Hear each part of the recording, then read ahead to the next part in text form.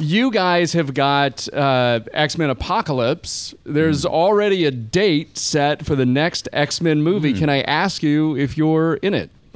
I don't know. Absolutely no idea. I mean, as far as I'm aware, I've heard sort of like very unofficial confirmation just by reading the paper. That I'm in it. So I hope so. But no, I don't know. We'll have to wait and see. It was the same with Days of Future Past after First Class.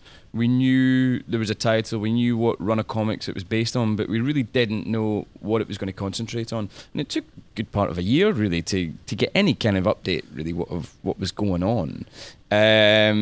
But Simon, I'm sure, will come to us at some point and deliver a piece of paper with something brilliant on it, like he did with Days of Future Past. Yeah, I think the great thing now that's happening at Fox that wasn't happening as far as I'm aware at the beginning. We just made the movie. There was no comic book movies in the year 2000, so X-Men was kind of the first cab off the rank.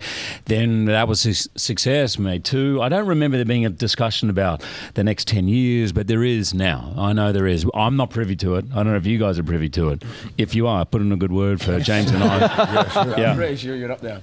I mean, I just want them to go on being called X movies, the X-Men. Because why are the X-Men called X-Men?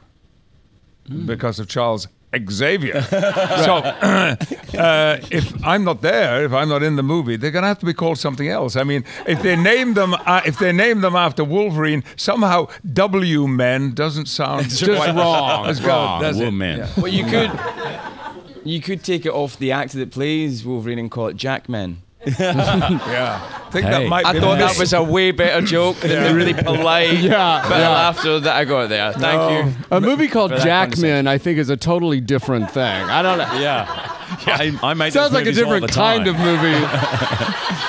Yeah, I hope no one sees them.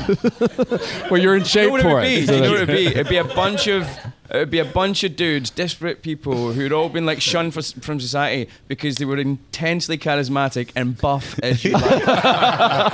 They were like, we've got nowhere to go. We're so charismatic.